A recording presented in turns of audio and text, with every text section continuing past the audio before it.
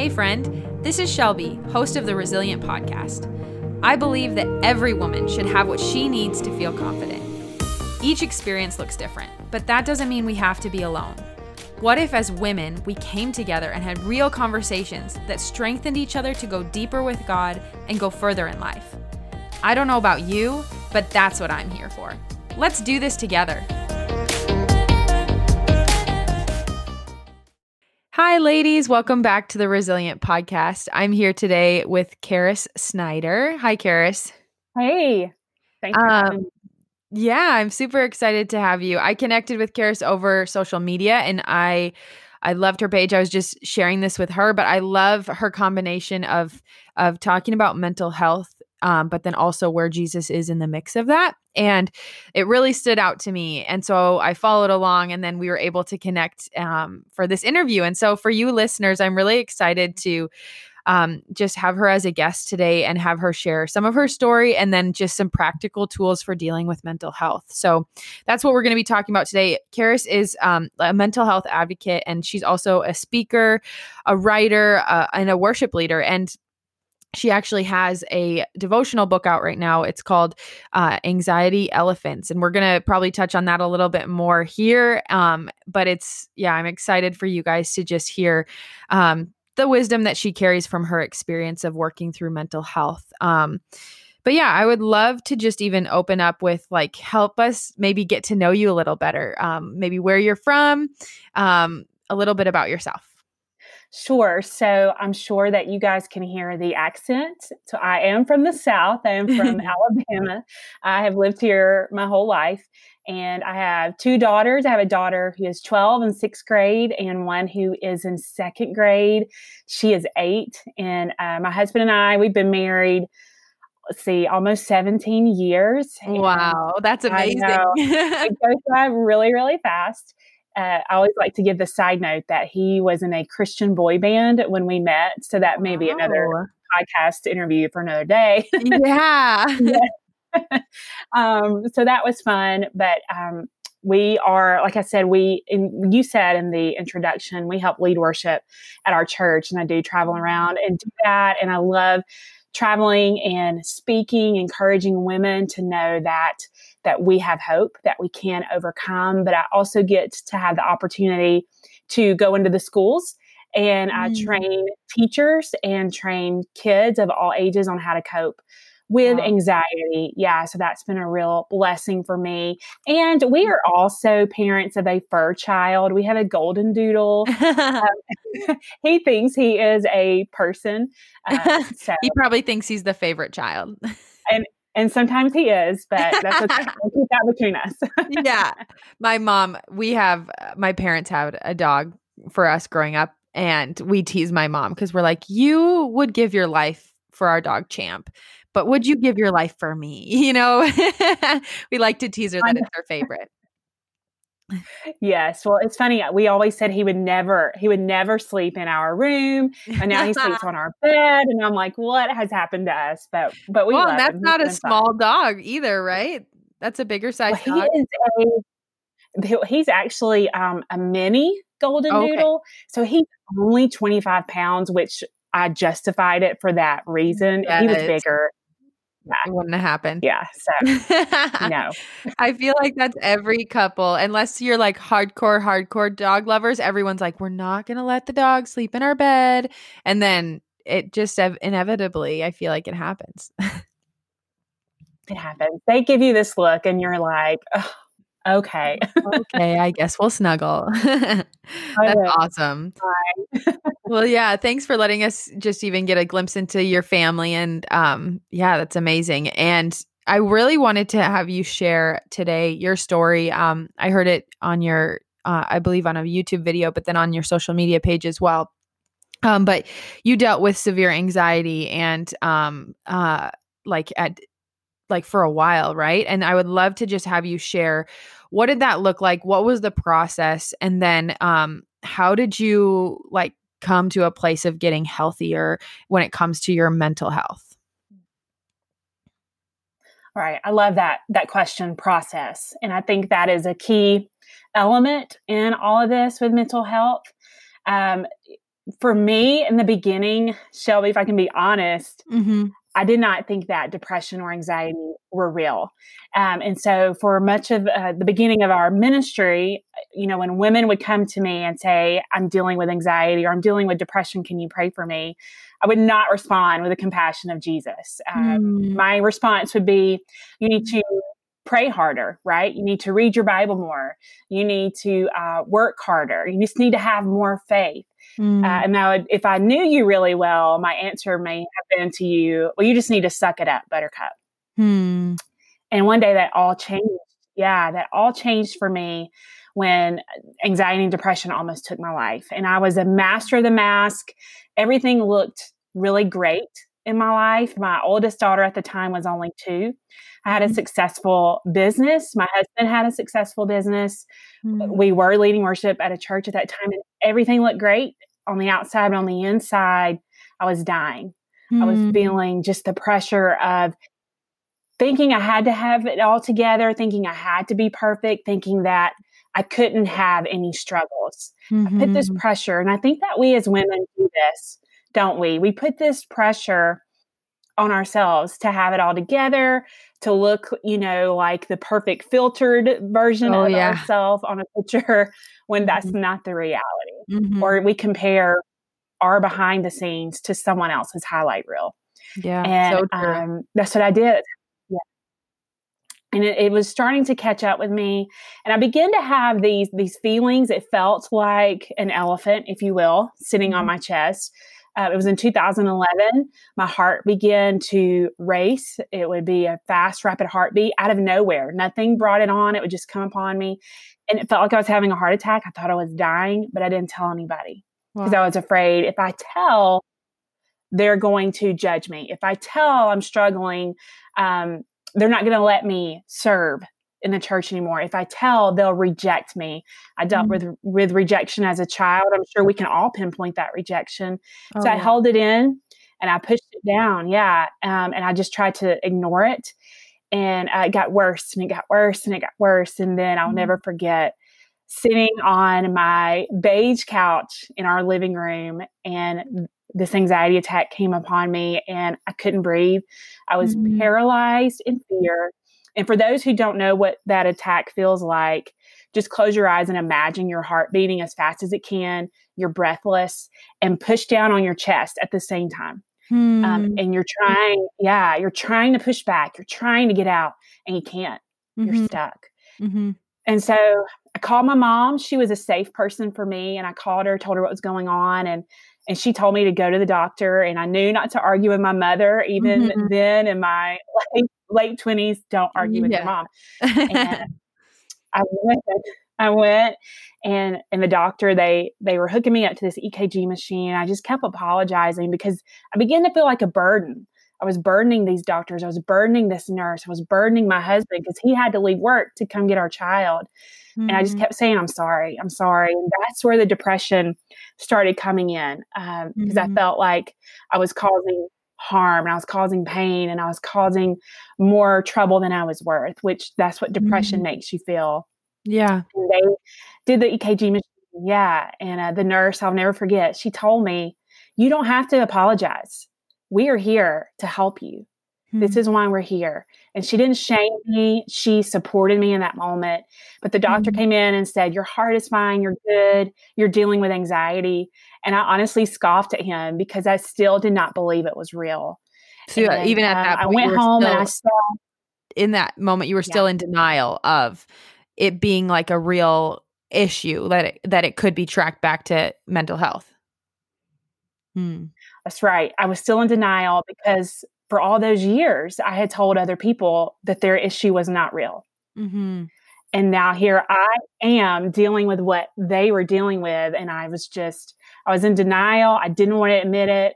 I was afraid to admit it, afraid of what was going to happen, afraid of the unknown. Just having this picture in my head and I think the enemy does this to all of us. He makes us think if you share your battle, you'll battle it alone. When that is not true, but that's what we believe. And so I said, I'm good. I'm fine. I can do this. And And then I went home and I tried to. And then that's when the depression came in, and it would say words to me like, you are hopeless. You are useless. You are purposeless. You are worthless. And it was like a ping pong ball going back and forth in my head. I would think those words, and then I would think, why are you not trusting God? And those words would come back, those less than words. And then the ping pong ball would go back of, that's not what God says about you. And it was just a battle in my mind. And to numb this pain, to numb the anxiety, to numb the depression, I was starving myself. Oftentimes people, they may turn to other things to numb the pain. It's alcohol, drugs, a relationship. But for me, I wanted to starve it. And I ended up getting down to 100 pounds. Wow. And was just living in fear, living in just total, a state of hopelessness. And and all of this, I got pregnant. And I remember my doctor saying, Caris, for the sake of the baby, just eat. Eat donuts for breakfast, lunch, and dinner. I don't care. Just eat. And two things happened in that moment. I did eat a lot of donuts, but the mama bear instinct to take care of that baby, I couldn't eat for myself, but I would eat for that baby to try to keep the baby alive. And I gained 6 pounds in 8 weeks, but I had a miscarriage and I lost the baby. Wow. And that was a rock bottom moment for me. Yeah. But in that rock bottom moment, it helped me to look up. Because it was as if God reached his powerful but gentle hands down and said, look up. And when I looked up, I was not alone. No one had rejected me. No one turned their back on me. If anything, there were so many people around me, a counselor, my doctor, my church, my husband. He didn't leave me. My family didn't leave me. My friends didn't leave me. And an amazing thing happened as I began to talk about my struggle with my friends. They would look at me and almost breathe a sigh of relief and say, you too? It's like, yes, me too. And in that moment, God began to show me Galatians 6:2. We are to bear one another's burdens and so fulfill the law of Christ. And so that took the mask off. And I understood in that moment, we are supposed to have struggles. That's why Jesus came. So as we share and we begin to help one another, God can do an amazing thing as we, as women, as we come together and fight our battles together. Then we can begin to see a shift. So that was a huge part of me making that shift in my mental health, realizing that there are hundreds of millions of people battling anxiety and depression, and they need coping skills that I learned. They need ways, they need tangible things to work through this real issue. Wow. And that's so powerful. And even I think what you're saying is so true, even about carrying like a mask. And I think many women, whether it be in their Christian community, whether it be in their community of other moms, maybe that are friends of theirs, in any relationships, I think we have a tendency, like you said early on, to just cover our weaknesses and hide them.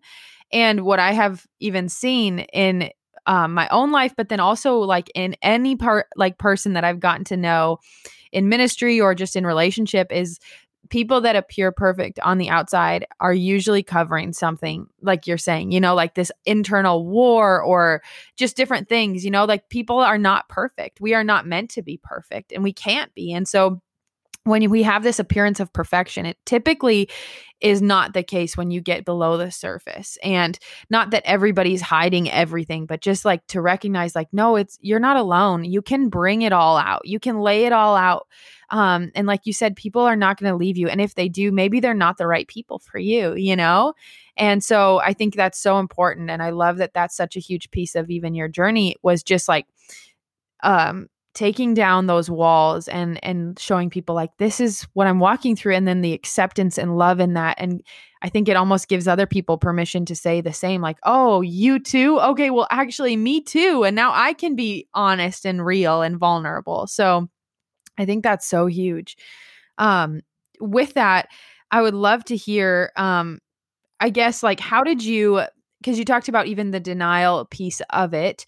And like, I think that's something I have seen over and over in the body of Christ, and this is actually what attracted to me to the content that you've put out, is just that so many times in the body of Christ, we shame mental health, or we make it seem like it's not real, or these are not real problems.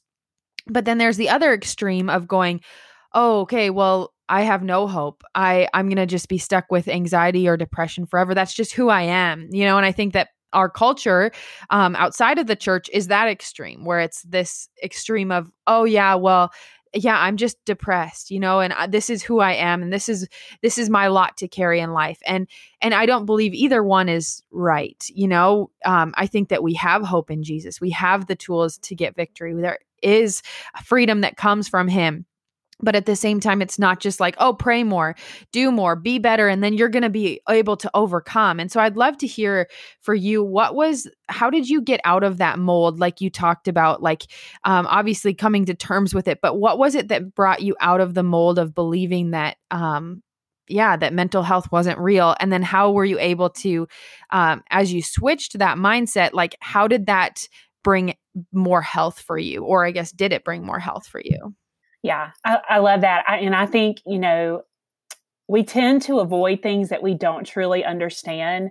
And I think, the church, we don't understand mental health, that as a part of something that is very, very real. I think that the church now is moving more towards trying to understand, trying to see that this is a serious issue that we've got to deal with, especially, a lot of our leaders, a lot of church leaders are battling with anxiety and depression and burnout. And, we've seen many who have taken their lives because they've hidden all of these things. And so I think for me, it's coming back again to that word, the process of going through and realizing, as I was going through my own battle of anxiety and depression, even though no one could see it, it was very real and it was very painful. And to know that there are people walking around us right now who are hopeless because they don't have Jesus, feeling this pain and feeling like there's no hope, and we have the answer through him. And so my relationship with the Lord gave me the courage to reach out and say, I need help. I can't do this alone. I can't figure all these things out alone. And so going through counseling really helped me to kind of get the healing that I needed in broken places in my life that I had hidden so long.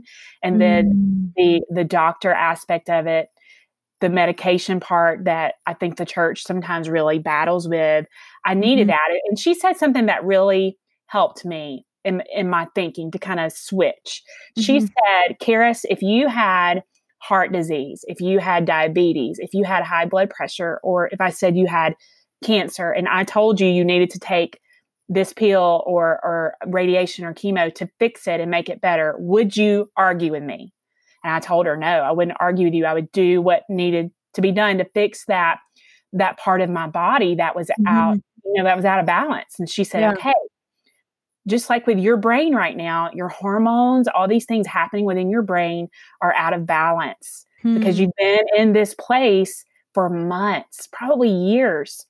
And it's out of balance. And what this medication will do is put your brain back into balance where you can not walk around in a fog anymore, where you're not always feel like you're wound tight like a rubber band, ready to pop at any moment. And so that really spoke to me to know, if this was heart disease, I would do whatever I needed to do, from my doctor to get that. And so that was a huge piece in shifting my thinking. But I also, speaking to the part of just living in the depression, living in the anxiety in a weird way, it was comfortable. The pain was comfortable because that's what I knew. And that's what I had done for day after day and month after month. And so to come out of that was scary. Hope was scary, but the more I clung to hope, the less I wanted to be in my pit. And so it was doing daily small tasks, daily task of journaling, daily task of praying, choosing to focus on what am I grateful for in my life instead of looking at what do I not like in my life, changing that perspective. Just little things like that, those small steps over time begin to help me to see this does not have to control me. I can choose to do these things and help get myself mentally in shape. Like we do with our body. First of the year, we're going to go to the gym. We're going to do these things. We can do the same for our mental health. And it is a process, and it may feel painful, but the more you do it, the more you overcome, and the different way you get to see your life through a different perspective. Now, I still have days, I still have moments, but it doesn't completely take me out. It might knock me down, but I can get back up. So it gets easier. Like the more you're saying, like as you exercise, just like you would exercise your physical body, there's exercises you can do to help your mental health. And as you do that, it gets easier the next time. And nobody's perfect. It's not like you're going to be like, yeah, check it off the list, never deal with mental health again. But the reality of like, as it comes, you then have tools, or you have the ability to not let it wipe you out or debilitate you. So I love that. And I would love to know, like, do you have even some practical tools that you could share even now with listeners to help if they're dealing with anxiety or depression? Absolutely. And I think that's a key, the practical tools. I think it is very important, the spiritual aspect, just what God teaches us about his word and how beautiful it is. But the practical things, what can we do? Because a lot of times anxiety comes because of things that you cannot control. You want to control it. You want to be in the driver's seat, but you can't, and you're not supposed to, and that's okay. So what can I control? So some practical things that you can do, even deep breathing, when you feel like your heart is racing and you just can't catch your breath, if you will stop and just take a deep breath in and hold it for 4 or 5 seconds and then exhale it out, and do that over and over for 3 or 4 times, an amazing thing happens to our brain. It shifts out of that emotional place where you're in, where your emotions are taking control, and it puts you back in that thinking part of your brain where your rational decision making happens. Because we don't make good decisions when we're emotional. I mean, we can just be honest about that. So deep breathing helps. I know I've mentioned journaling several times. Journaling is powerful. And I know you may think back to when you were in 8th grade and you had your diary, right? And you had the little lock on it and you hid the key from your brother or your sister so no one could find it. But I remember in those moments, I got everything out, so it's not so much of a diary. When I would journal, and I still journal to this day, and I would feel those bad negative thoughts come, or write them. I would just get them out as fast as I could. Spelling did not matter. Punctuation, it was getting it on paper, getting it out of my head so it would not take root in my life. And so I would get rid of the bad, and then I would have to replace it with good. I cast those thoughts away, and then I would replace it with good. So I would Google scripture. What are scriptures on anxiety? What are scriptures on fear? And then I would go read those over and over again, or I would say them out loud. Those type of things helped. Reaching out to my friends, again, we are to bear one another's burdens. So this was hard for me because that was something that I had done for years, just hiding my troubles. Finding those people in your tribe where you can say, hey, this is not a good day. I'm struggling with this. And reaching out to those people, knowing judgment is not going to come back on you. They're going to accept you and say, man, I understand.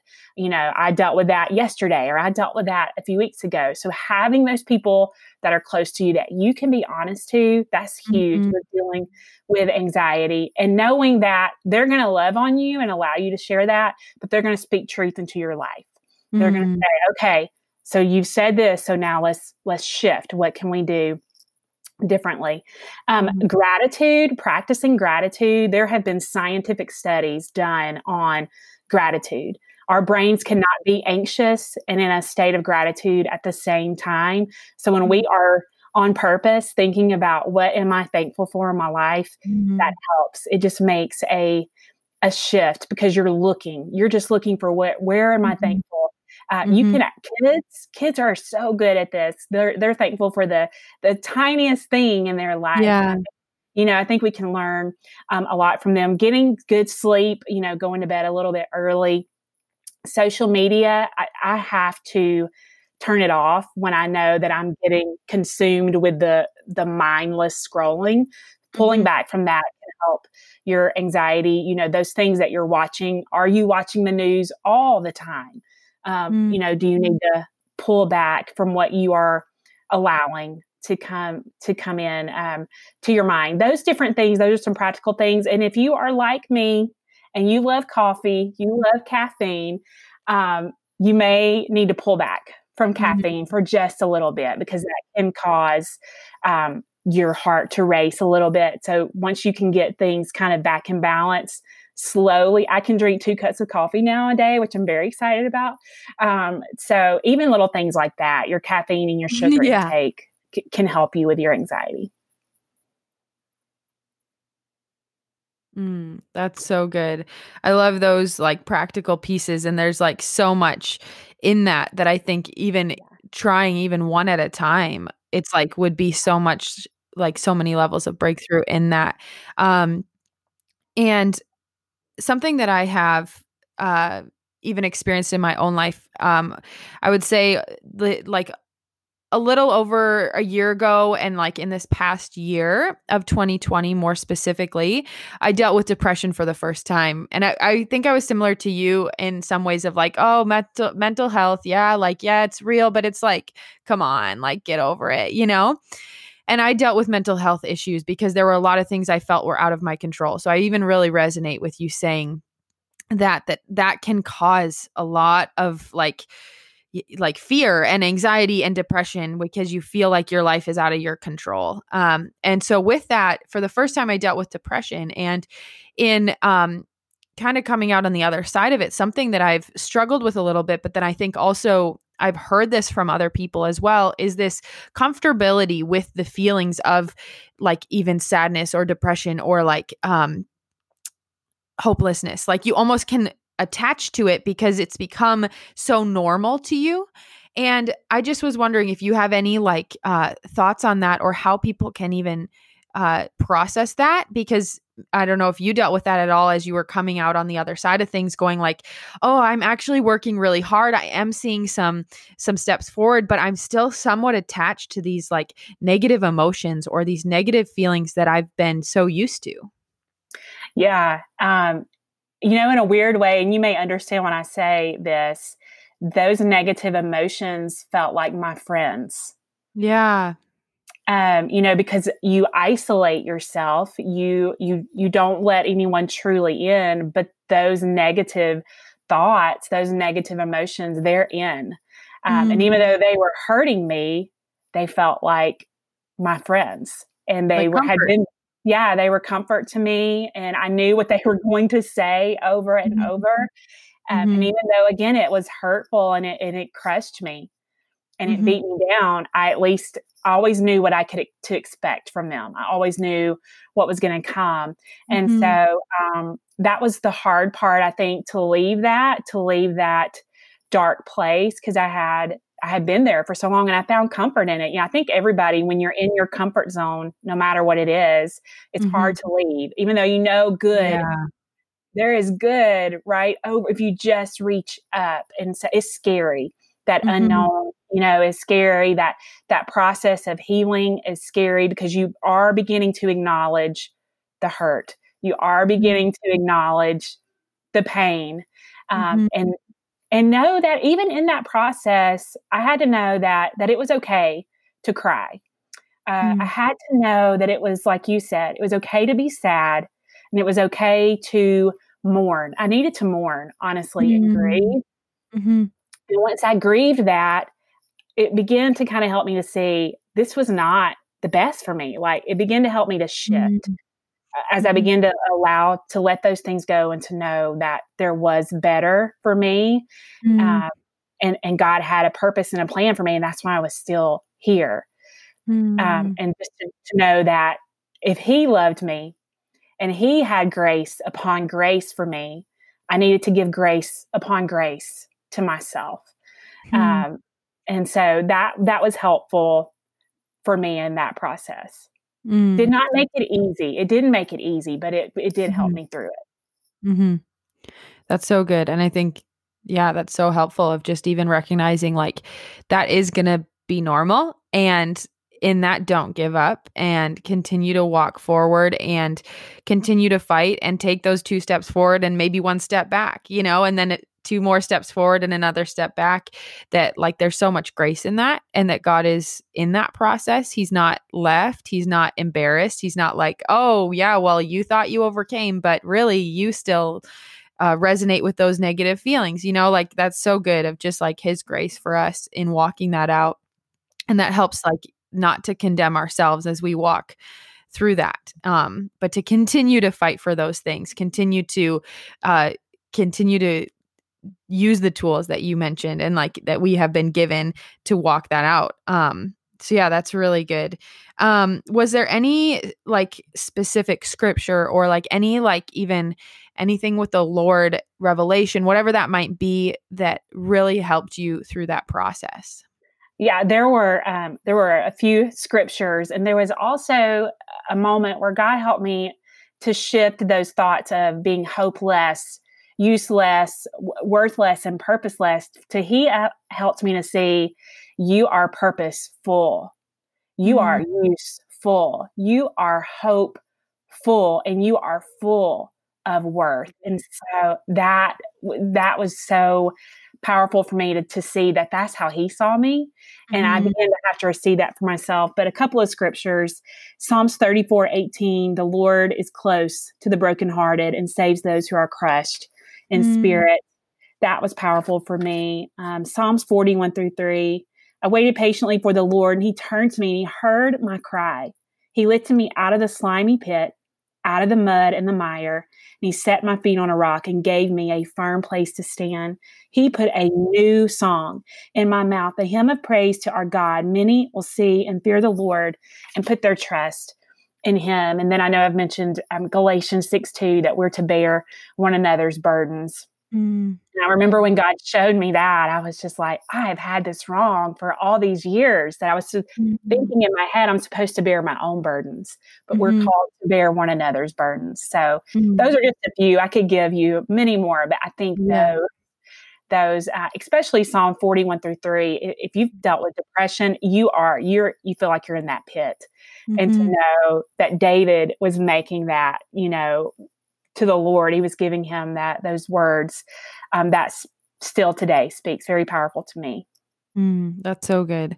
Um, and I guess that even that last verse really leads into another question I had, which was just relationally, right? So on the other end of things, so maybe being someone who is married to someone struggling with anxiety, or maybe a friend of someone that is dealing with anxiety, because I think you're so right. Like, we are called to bear each other's burdens. So what would be some advice or some things that you would want to share with somebody that may be on the receiving end, and how they can be a support to somebody walking through this? Right. I love that question because it's needed. Because oftentimes when you have never felt anxiety and you never felt depression, but you have these people in your life that you love dealing Mhm. with this, you feel clueless because you don't know what to do. And so first of all, I want to give you, whoever you are, that permission to know that you don't have to know what to do. And it's Mm. okay to not have all the answers.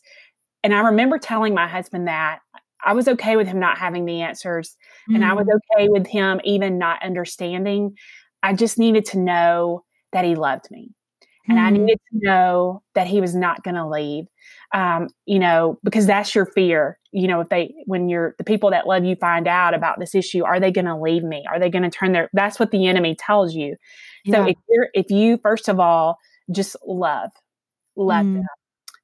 be there, even if you say nothing, your presence being with them fights against that lie that they are alone. So I would Mm. say that. I would say, second, pray for them. Absolutely pray, that God would just do a work in their life. Encourage them to Mm. seek help. Because you're not a professional counselor, you're not a doctor. So Mhm. give them that encouragement to seek that help. And if you're willing to go with them, because sometimes you want to go, but you're scared to go alone. So Yeah. if you're willing to go with them, that helps them to know, that makes a huge difference. Mm. And those are the two main things for me, to just know that they were going to be there and I was okay with them not having all the answers. It actually made me feel better that they didn't have Mhm. all the answers. Yeah. Well, it And could that be they our were, tendency to try to fix it, like, I know that was true for me when people would come to me because I'm a leader in a ministry. And so when people came to me with like struggles, you want to like give them the solution, and sometimes they are asking for some help with that. But I have found too, so often it's like, no, you don't. You want me to sit with you here and you want me to be present and tell you like, I'm not going to leave. I'm going to be here and I love you and God loves you and you will be okay, but yet not have to fix it all. So I love that of just like not having to feel the pressure of needing all the answers, but at the same time, not leaving your friend in that place because like we talked about before, like there is hope. There is with Jesus, there is literally like Jesus and then all the tools, and counseling and medication or whatever that might look like. There are options for getting help. And so, not just being like, yeah, I'm so here, but not doing the second part where you're actually walking that out with them. So I love that combination of both because you don't want to leave them high and dry. And so, yeah, that's so helpful. In our culture, I would say a big thing that I'm seeing is just this very common, I would say, culture outside of the church. The world is very much embracing depression and anxiety. And I think something you may have mentioned early on was also just like it is becoming a major issue, even with like teenagers or kids. And this is something where it's like, oh, well, every other kid has anxiety or depression at such a young age.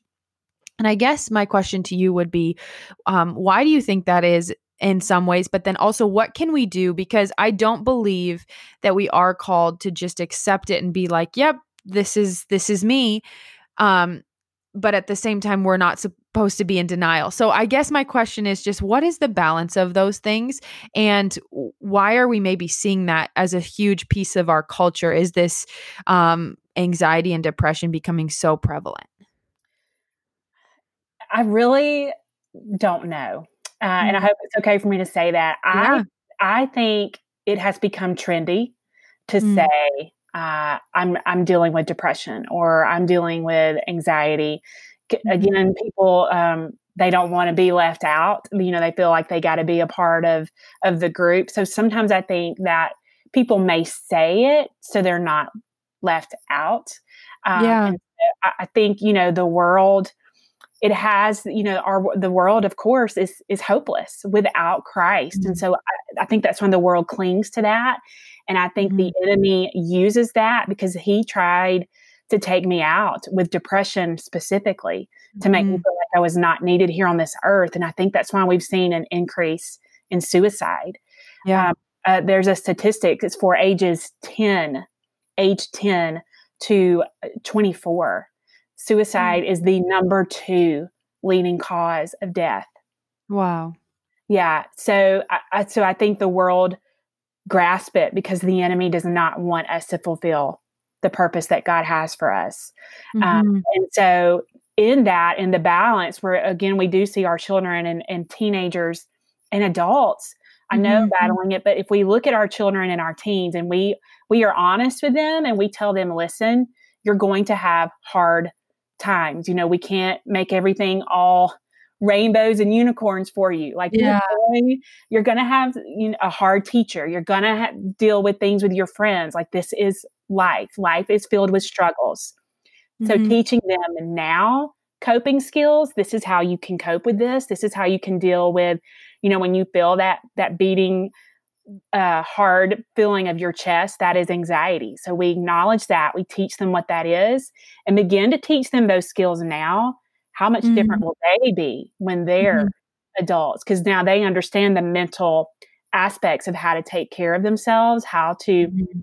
know that they're going to deal with struggles and this is what they can do to overcome those struggles, and to know that they're not alone in that struggle. Jesus is with them and he will Mhm. not leave them. And so we, as believers, we get to add in that component that we have the Savior of the world for us. So I think that those things are helpful for our kids, and then also helping balance out what the world is trying to tell everyone, that they're not needed here, that they don't have a purpose, and that this is going to be their life.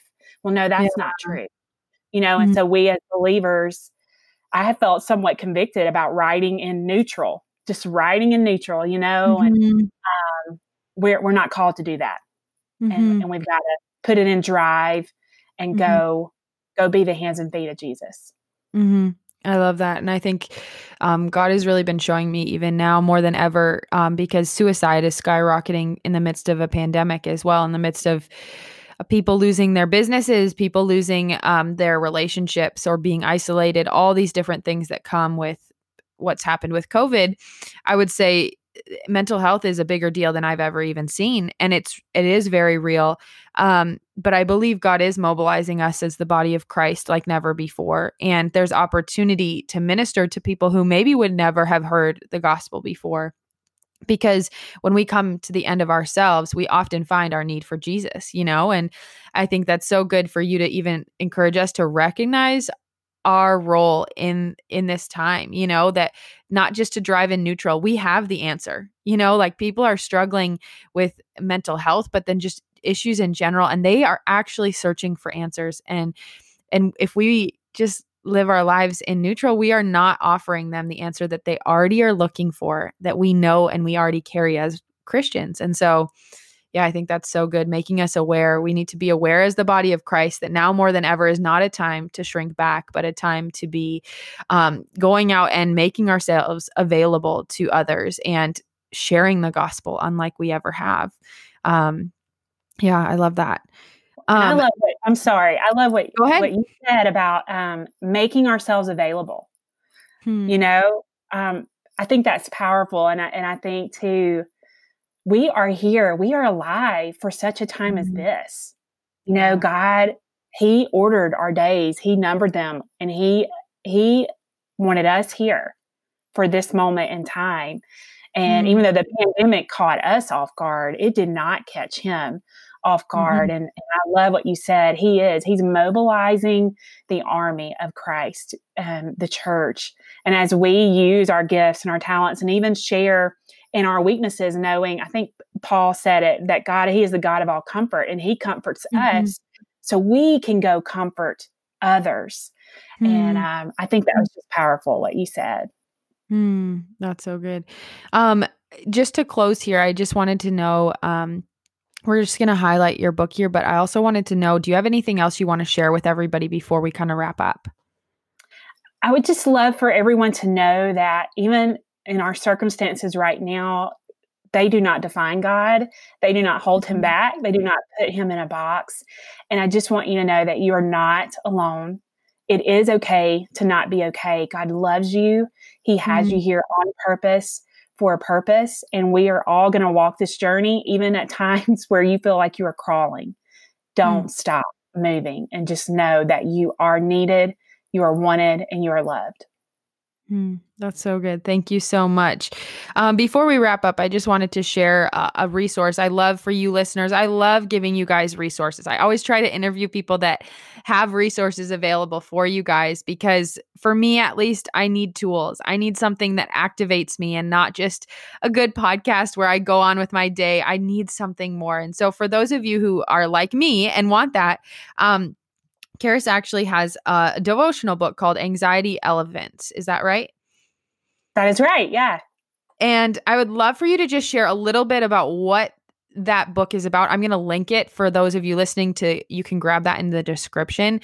You could go get that online, but I wanted to just give you a second to share more about what is in that resource. Absolutely. So it is a 31-day devotional to help you daily stomp out your anxiety. And in writing the devotional, I remembered when I was in the midst of my anxiety, I wanted to move. I wanted to take action, but I didn't know what action to take, and I couldn't take big actions. So the book is written where you have a scripture focus for each day. And then we talk about the scripture in the text of the book, and I share some of my story. And then at the end of each day, there is one action step, a daily action step for you to take. There is a prayer to pray, because sometimes we don't know the words to pray. There's a small prayer there. And then there's also a journaling page. As I've shared, journaling was huge for me. So I wanted readers to have that space to write out what God was showing them, to write out how they're going to take that daily action step. And so it's just kind of written in that small, short, compact way to help you know, okay, I'm going to take this one step today, and that's all I'm going to focus on. And by getting those small victories over time, those steps become bigger. That's so good. Awesome. So for you guys listening, all of you ladies, I encourage you to grab that. If you have been dealing with mental health struggles, anxiety, depression, and you don't know where to go, or you don't know how to start, and you want to get freedom, and you want to just you want your life to look different, I encourage you to get a hold of that resource. I will again link it in the description. But grab a hold of Anxiety Elephants devotional, because I'm really excited to grab it as well, because I really want that in my own life, to be able to take those little action steps, which is tangible. It's something specific. It's not all this kind of out there mentality. It's like, no, this is what I can do today. And so I encourage you ladies who are listening to grab a hold of that. But Caris, it was so nice to have you join us today. We appreciate you sharing your story and what you've walked through. And I encourage you to continue to share wherever you go, because God has anointed you for this time, to share this message. I believe it's so timely for the body of Christ. And we just even pray that He opens doors for you to continue to let women hear this, because I think it's so powerful. So thank you for joining us. Yeah, thank you. Thank you for having me today. I've loved talking with you. Awesome. All right. Well, listeners, have a good rest of your day, and we'll talk to you again soon. Thanks for hanging out today. If you enjoyed this podcast, make sure to subscribe and leave a review. I also want to let you know that I've written an ebook called Refreshing Your Prayer Life. This is a tool that I'd love for you to have access to. You can download this free ebook by following the link in the episode notes below. Let's chat again soon.